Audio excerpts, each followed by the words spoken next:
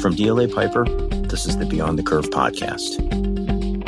In this episode, DLA Piper's Lisa Dewey talks with Nancy Drain, Executive Director of the DC Access to Justice Commission, and Becky Troth, Executive Director of the DC Bar Pro Bono Center, about the need for equal access to justice during the pandemic and beyond. My name is Lisa Dewey, and I serve as the U.S. Pro Bono Partner at DLA Piper and the Director of New Perimeter, which is our firm's nonprofit affiliate dedicated to global pro bono projects. I'm really delighted today to be joined by Nancy Drain and Becky Troth in this discussion about access to justice, the access to justice response to the current pandemic, the calls for racial justice, and the extraordinary work that's being done in the District of Columbia.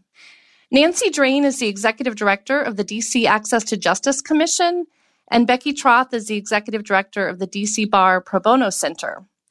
I have had the great pleasure of working closely with Nancy and Becky through my past service on the DC Bar Board of Governors, serving on the Pro Bono Center's Pro Bono Committee, as well as through our firm's pro bono work with the Access to Justice Commission. Nancy, I'd really love to start with you. I'm wondering if you can tell our listeners what the DC Access to Justice Commission is and a little bit about how it operates. I would love to, and thanks so much for putting this conversation together, Lisa. The DC Access to Justice Commission was created by the DC Court of Appeals in 2005. The mission of the commission when it was put together was to help address barriers that limit the ability of low and moderate income DC residents to access the civil justice system. We currently have 24 commissioners, and you and Becky are two of them, who were appointed by the DC Court of Appeals. Our commissioners include local judges, leaders of the private bar, our legal services community, and area law schools, and other prominent community leaders, like leaders of health organizations, social services organizations, and the like. And the commission is chaired by Georgetown University law professor Peter Edelman and vice chaired by Jim Sandman, who is the president emeritus of the Legal Services Corporation. I would describe the commission as a convener. We work to bring together community stakeholders on issues that impact how civil justice works. We make sure there are adequate resources to support lawyers who help district residents solve civil justice problems, or we make recommendations to improve systems of justice, like our courts or other tribunals, to make them easier to access. The possibilities of our work are virtually endless. That's great. And Nancy, before you became the executive director of the commission, you worked at Children's Law Center here in DC. I'm wondering if you could just tell us a bit about this part of your career and how it helped prepare you for your current role.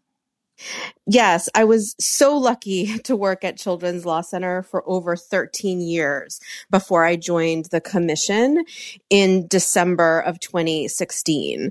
I started as a staff attorney at Children's Law Center, and primarily I was representing children and families involved in the child welfare system. I also served as training director at Children's Law Center for several years, and then my last position there before joining the commission was as its pro bono director, reaching out to the community of law firms and other organizations to encourage them to partner with us to provide legal representation to district residents. I learned so much at CLC, both about the client community, but also about the delivery of legal services.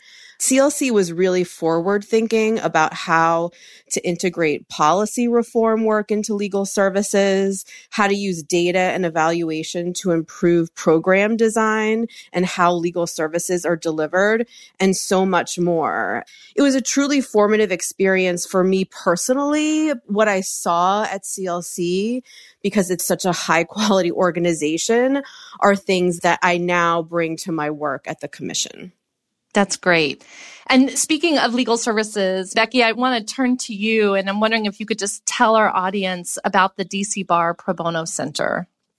Sure. Thank you, Lisa, and thanks for asking me to join this conversation. And thank you for all you've done to promote pro bono and to serve our community. You've made a huge difference. To start, the DC Pro Bono Center is a separate nonprofit supported by voluntary contributions, not DC Bar members' license fees. So the bar's members should not be confused. We are affiliated with the DC Bar, but we're not funded by it. The Pro Bono Center's mission is to level the playing field in our courts and administrative agencies. We are the largest provider of pro bono legal services in the district, and each year, or at least each year without a pandemic, the Pro Bono Center mobilizes more than 1,500 volunteer lawyers to serve more than 20,000 individuals and families and nonprofits and small businesses through a variety of programs, full representation clinics, court-based resource centers, same-day representation, and neighborhood walk-in clinics in Shaw and Anacostia. Becky, I know also before you became the executive director of the Pro Bono Center, you served as the Pro Bono Counsel at Sidley Austin here in the district. And I'm wondering, just to pose the same question to you that I asked Nancy, how did that part of your career at Sidley Austin lead you to where you are now, and how you might be viewing your work at the Pro Bono Center? I was Pro Bono Counsel at Sidley for 10 years. This position became open during the 2016 election, and that prompted me to think about whether there was more that I could do to make a difference in the world. And I decided that I wanted the last chapter of my career to be something purely public interest oriented. As pro bono counsel at a firm that was really committed to pro bono, I was able to work with many of the legal services organizations in D.C. And I did see the Pro Bono Center as leading the legal services community in many ways, including by helping individuals and families as well as nonprofits and small businesses that are so important to the health of our community. I also took a lesson from the many people at Sidley who did pro bono work, including Sidley's pro bono partner at the time that I started, Ron Flagg, who's now president of the Legal Services Corporation. He led by example and showed the importance of serving our neighbors in our own community, to be aware of their acute needs and try to ensure that they have a lawyer when they need one. So there were lots of lessons that I learned during my time at Sidley. I'm curious, is there anything that jumps out at you or that you've learned in the role that you have now about legal services or legal aid work that you didn't know when you were in that role as a pro bono leader at Sidley? There were many things I did not know before I started this job. I did not appreciate the many ways that the Pro Bono Center served our community. I also did not appreciate just how difficult it is to meet the need for legal services in the district. DC has more lawyers per capita than any other city in the country, and probably the world, and yet more than 90% of tenants in landlord-tenant court face losing their homes without a lawyer, while 90% of landlords are represented. So the need in our community is great. Those numbers are hard to even wrap our heads around, I know. So here we are in the middle of one of the worst crises to hit the world, and the three of us have been in close touch, and we speak almost on a weekly basis. And I feel like I've seen you all a lot because I see you on Zoom all the time. But we haven't actually met in person since the very beginning of the year. This has been quite a year, and I've been so concerned about the families in our city who are suffering the most during this time. So I wondered if you could speak about how the pandemic has changed the focus of your work, what you've been doing to really pivot to working remotely during this time. And Becky, let me start with you. How has the DC Bar Pro Bono Center adjusted? Well, I would say that we've adjusted remarkably well. All of our programs are operating remotely in some form, although figuring out the logistics has been a challenge. We all had laptops and we were able to operate at home, and we were able to set up dedicated phone lines fairly quickly so that our clients were able to reach us by phone with these dedicated phone lines in our various clinics and resource centers. We also tried to bolster the sorts of information we had available on our websites and on probono.net/DC and on Law Help, which is available to the public to give information about various legal issues. So It was a challenge, but I think we adapted pretty well. That's great. I think so too. As the pro bono partner at DLA Piper, I know that we've continued to work closely with you all. And I think the way that your staff and everybody has quickly found new ways to serve our community has just really been wonderful. And we're grateful for that. And Nancy, I want to turn to you. I know the DC Access to Justice Commission quickly formed a COVID-19 task force. Can you describe for our listeners what this task force is and what it's doing and what the goals might be? Absolutely. I'm so proud of the work that everyone on the task force has done. It's been remarkable to see people mobilize and come together in the face of this crisis. As soon as the pandemic hit, the commission quickly recognized that there was a need to bring members of the community together, and particularly our legal community, to promote ongoing communication, to collaborate together on planning, and to work on centralizing information. When COVID hit, everyone really sprang into action, but it was crisis-driven, and it was in a moment of isolation, physical isolation more than anything else. People were asking, what can we do right away to help? There was a lot of energy to doing something immediately to meet the crisis. There was great work happening. But what we observed was that there was a duplication of effort, that there were missed opportunities to bring people together on particular initiatives or projects. And there was just an overwhelming amount of information being circulated in an environment that was constantly changing. I'm sure you both remember those first days of COVID where the world changed on a daily basis. I still feel that way sometimes, but it was so fast-paced and fast-moving in those first months. So what we decided to do was to form this task force and then quickly form 3 committees to look at 3 aspects of our civil justice system. First, to look at emerging legal needs and the resources that we needed to meet those needs. Another committee to look at the centralization of legal information, both for lawyers, but also for community members. And a third committee to look at communication in real time between the court and our administrative tribunal here in the district and lawyers on the ground to get information out about changes in the procedures, to provide feedback on those changes to court leadership, and to make recommendations for operations moving forward. All of these committees have been invaluable, both the collaborative spirit of them, but also the opportunity to bring people together just to talk to one another, share information, share ideas. I think it's been particularly valuable because we all feel so isolated.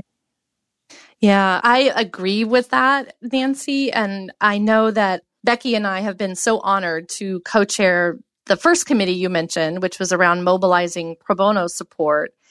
And I have to say, it has been a real highlight to come together with that subcommittee and so many people that you and the commission have helped convene to mobilize and to feel connected and share information. And that's been a real highlight, I know for me personally, just to see everybody on Zoom and to share that kind of information.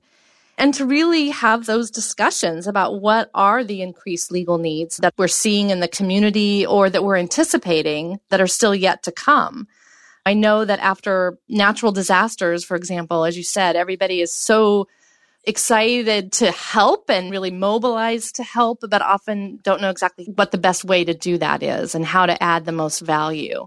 And sometimes it takes a while to really tease that out, especially when it comes to legal needs. So I think that has been incredibly valuable. And out of these efforts, the DC Access to Justice Commission has launched DC Represents. And I'm wondering, Nancy, if you can just tell our audience a little bit about this initiative, what that is, and what our hopes are for it. I'm glad that you've been honored to work with us, but let me say we feel honored that you and Becky are co-chairing this committee. There were no two more perfect people to take on that role, and the work that you have done to lead the effort has just been incredible. I agree with what you said, Lisa, that the really has been a true collaborative effort and a great example of the power not only of bringing people together, but bringing stakeholders who have slightly different perspectives together to plan together. Right away, we reached out to legal services providers to ask them to tell us what they were seeing in terms of community needs and what help they needed. We wanted to make sure that we were being informed by the people on the ground, working and interacting with our DC neighbors. What I was struck by is all kinds of community need that they were seeing. But we also saw that the organizations had institutional needs as well. We wanted to make sure that we were not only thinking about how they were serving clients, but looking at them as organizations. As Becky so beautifully described, all of these organizations were shifting to fully remote operations. They were dealing with human resources issues for staff balancing work and home commitments, technology challenges. These were all new issues for many of them and really overwhelming. We knew that law firms and other institutions may actually have advice for them, that there were resources like the Pro Bono Center, small business and nonprofit clinics that could help them. We wanted to look at this in a multifaceted way. We knew that the pandemic was impacting needs in the community, and we wanted to be able to really capture that, to share with folks that we were going to turn to provide pro bono services. With that information in hand, we looked at resource development. How could we get our area law firms, law schools, corporate departments, and government attorneys involved in pro bono projects to meet those needs?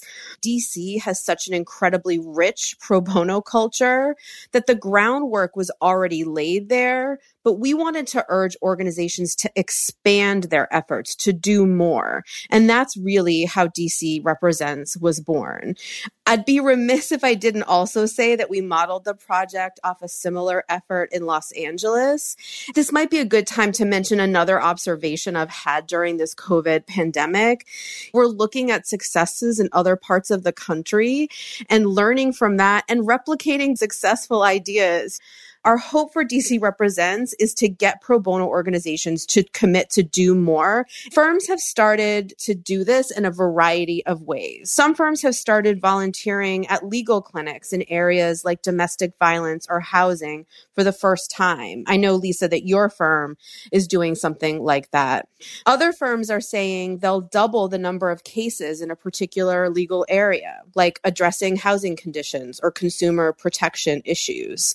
We're intentionally giving organizations the flexibility to choose how they want to do more in a way that feels right to them as institutions and to leverage existing relationships that they have with legal service providers. But we're also encouraging them to try new things and explore new partnerships if that makes sense to them as well. That's terrific. And Becky, just to turn to you for a second, I know it was really important that we focus on helping our neighbors in terms of this pro bono effort. I'm wondering if you can say a word about why that was important to us, but also what you're most hopeful about with regard to this DC Represents initiative. Thanks, Lisa. And I should thank you for doing more with DC Represents and volunteering with our Landlord Tenant Resource Center, which has been a huge help.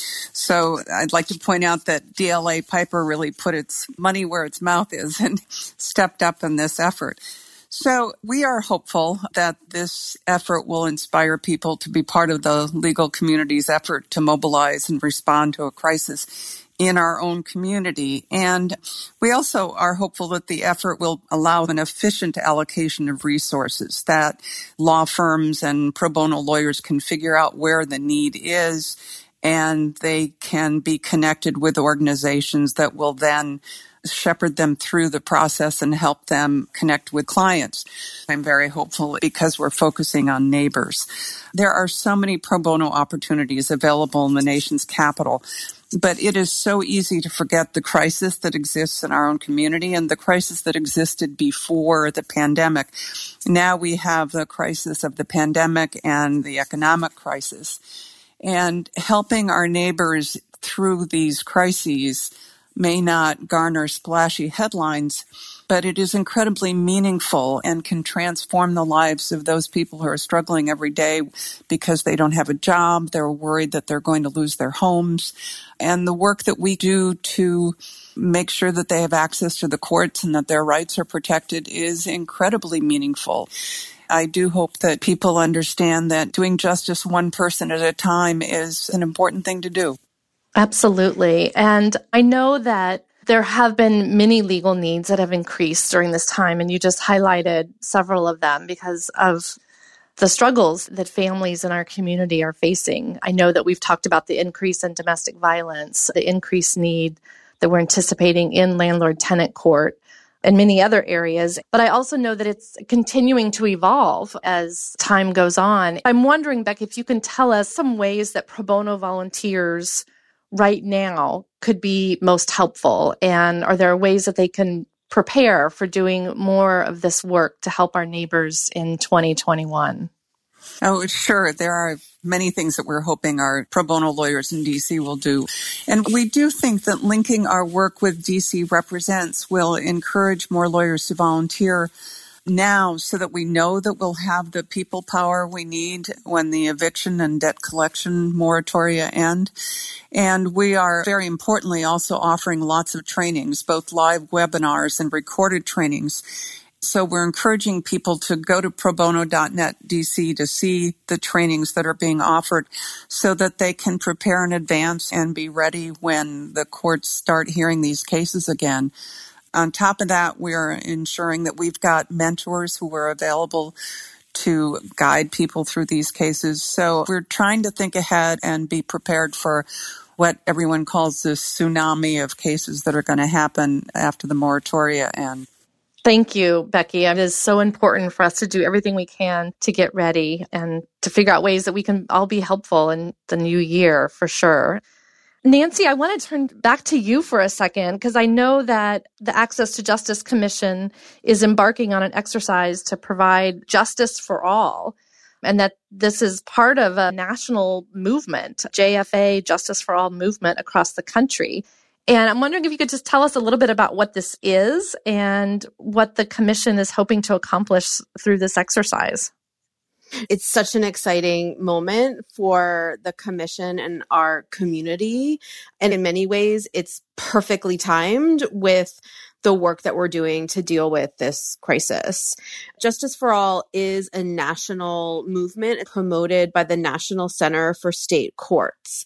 They've encouraged states to engage a wide range of stakeholders, not just the legal community, but the community at large, to look at how we can really and truly expand access to justice, knowing that the best plans come from broad and genuine collaboration. At its core, what JFA is about is saying there's no wrong door to get through for people who are trying to access the civil justice system. We need to make it easier and more accessible for our neighbors to get the help that they need when they face legal problems. And we can do that through innovation, collaboration, and really looking at our civil justice system as a whole in order to make it better. One of the most interesting things about JFA is that it forces us to really think about what we mean by our justice system. It's not just about the courthouse. In the Justice for All approach, we want anyone with or without a lawyer's help at the courthouse or outside of the courthouse to get the legal access they need when they need it and in a form that is best for them. And it recognizes that the places that people go to for help are often outside the legal system. They go to their libraries, their schools, shelters, and we need to partner with those organizations so that we can best serve people and work together with them. We are embracing those concepts and the framework that the National Center for State Courts has set out and bringing it here to the district, a tailored approach that looks at the district, our strengths, our challenges, and what we can do to address these civil justice needs. One of the reasons why this timing is so good is because the commission released a report in December 2019 called Delivering Justice, which was a wonderful collaboration with DLA Piper. What we did in that report was to talk about and examine our civil justice system, but also identify some solutions for how to improve it. Justice for All is a framework to go about actualizing many of the solutions that we identified in that report. In the end, what we hope will come from this are concrete plans to make important reform and improvements to our justice system that will make it more accessible, more efficient, more open to everybody. It's really exciting, Nancy. I think one of the things that's so exciting about this movement and about the fact that the District of Columbia is taking this on is really looking at these issues from the consumer's perspective or the users of our legal system and taking that into account so that we can increase access to justice, as you say. So really excited to see what's going to come out of that. Our Vice Chair, Jim Sandman, always says that our legal system was designed by lawyers for lawyers, but we know that most of the people who engage in that system are not lawyers. Becky talked about the high percentage of people who are in Superior Court every day on their own without legal assistance. We need to make it easier for those people who may not have the benefit of a lawyer by their side to access that system. Thinking about it from the perspective of that user, of that non-lawyer, it's really at the heart of Justice for All. It's going to create such a shift in how we look at the work that we do, and an important one at that. Absolutely. I want to turn for a minute to talk about the calls for racial justice in our community. And we know that these calls are not new and that the issues around equity have been a focus of justice efforts here in DC and around the country for as long as we can remember. But I know that we hope that the current calls for racial reckoning and justice will be part of a movement and not just a moment in time. And Becky, I want to turn to you for a minute and ask you, how is civil legal aid and the access to justice issues that we've been talking about, how are they connected to racial justice? Here in DC, our clients are almost all people of color, and the issues they face are in numerous ways linked to the country's and the district's history of institutional racism. Providing access to the courts is one way to remedy the effects of that racism, although certainly that's not all we need to do on this front. The Pro Bono Center has a renewed focus on racial equity and inclusion, both in our own work and in how we deal with our clients, and trying to ensure that we focus on the consumers more, to include our clients in client advisory committee or figure out a way to make sure that they are an integral part of the work that we do, and that it's not just us doing something to them, but it's part of an effort to be inclusive and to make sure that what we're doing is what the community needs. Thank you. Nancy, I know that you mentioned the legal needs report that the DC Access to Justice Commission issued and how that's a part of not only the Justice for All efforts, but something that's really guiding work around all of these issues. And so I just wanted to know if there's anything that you would like to add in terms of that report and racial justice here in the district. I agree with everything that Becky said so beautifully. I think what we knew before the pandemic is that our community experienced all sorts of racial disparities that we outline in our report as important context for the legal needs that we see district residents experiencing. We knew pre-pandemic that parts of our city, which are predominantly people of color, had the highest poverty rates. We knew that Black residents of the District of Columbia had unemployment rates far, far higher than their white counterparts. And in fact, the highest unemployment rate in the nation. What we've seen since COVID has hit is that those disparities have only increased and been heightened. Part of that is because we know about the racial disparities we've seen in the impact of COVID. Black people in the district, which are 46% of the population, account for 74% of deaths and 51% of positive tests. Latinx people, 11% of the population, account for 26% of positive tests.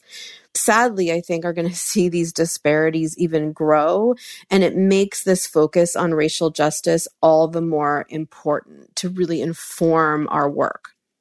Absolutely. Thank you for that.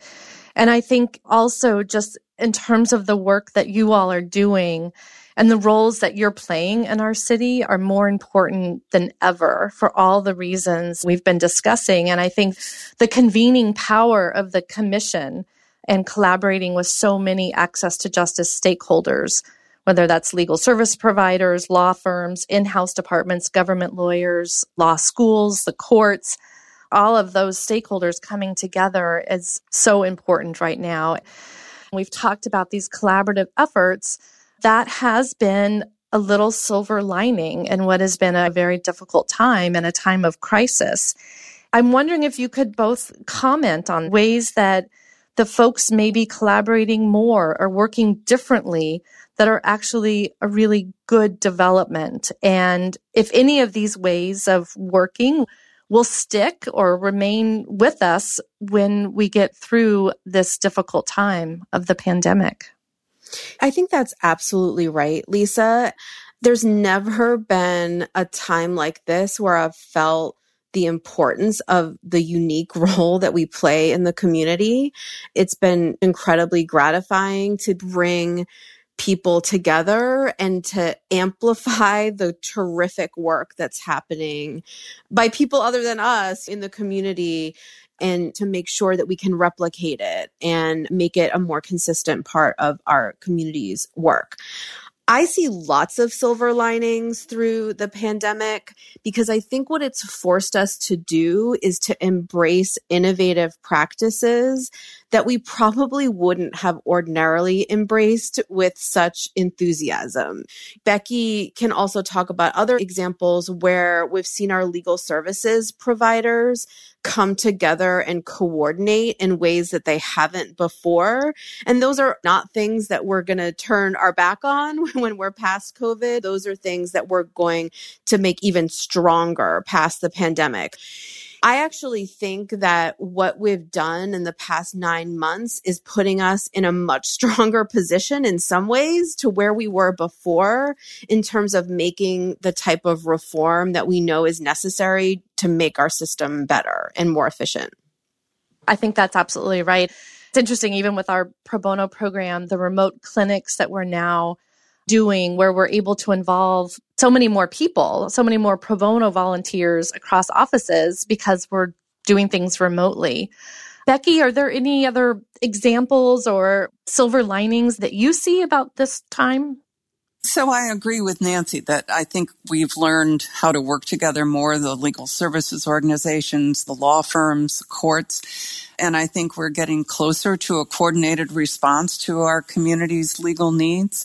The other advantage to these remote hearings and the remote services is realizing that our clients have lots of obstacles in normal times getting legal services. There's transportation, there's childcare needs, the cost of getting somewhere.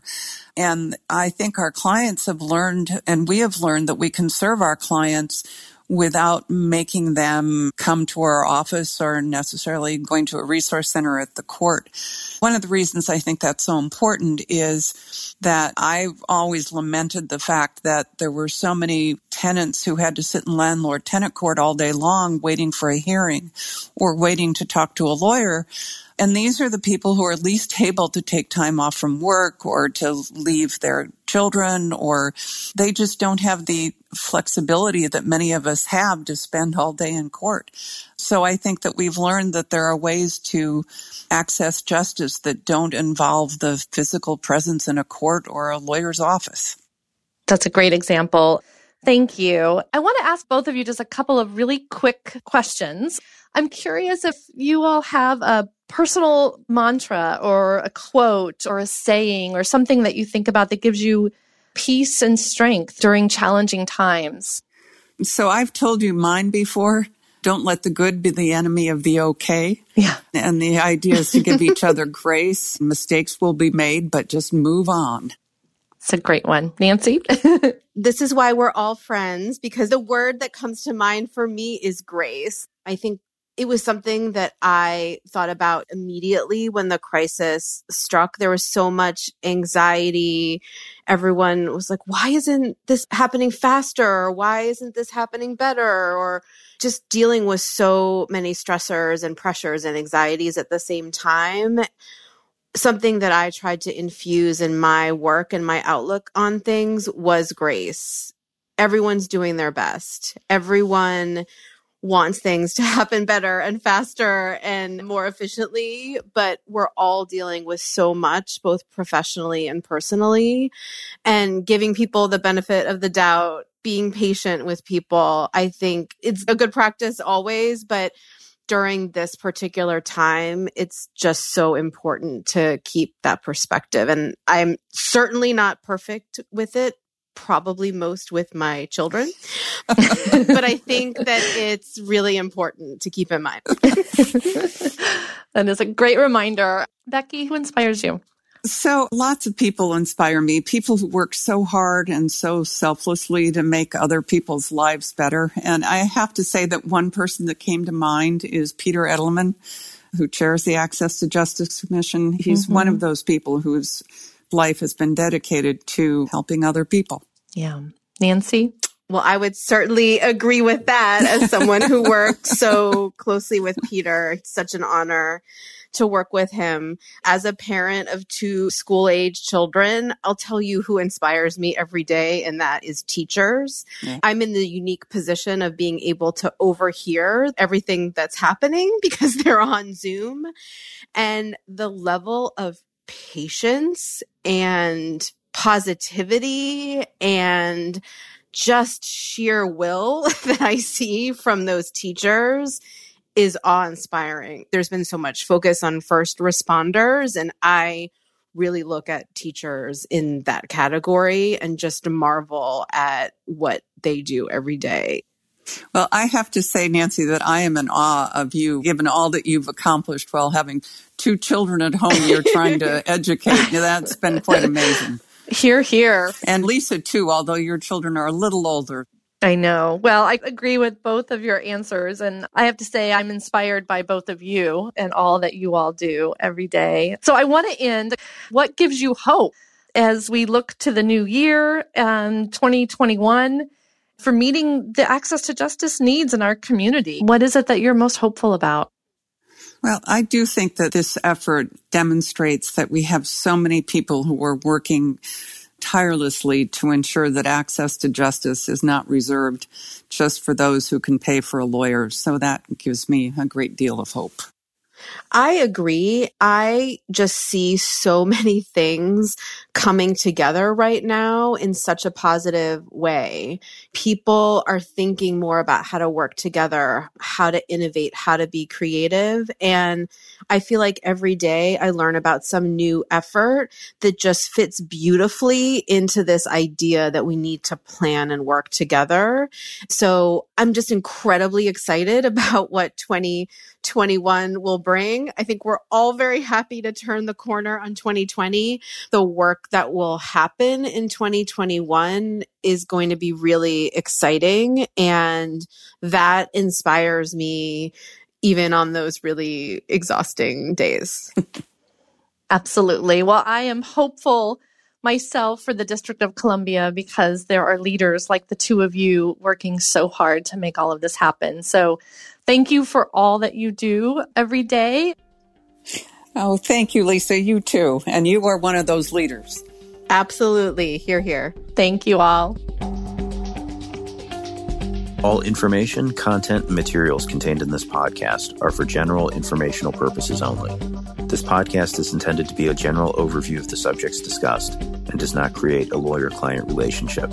Statements and opinions are those of the individual speakers and participants and do not necessarily reflect the policies or opinions of DLA Piper LLP US. The information contained in this podcast is not and should not be used as a substitute for legal advice. No listener should act or refrain from acting with respect to any particular legal matter on the basis of this podcast without first seeking legal advice from counsel in the relevant jurisdiction. This podcast may qualify as lawyer advertising, requiring notice in some jurisdictions. Prior results do not guarantee a similar outcome. DLA Piper LLP US accepts no responsibility for any actions taken or not taken as a result of this podcast.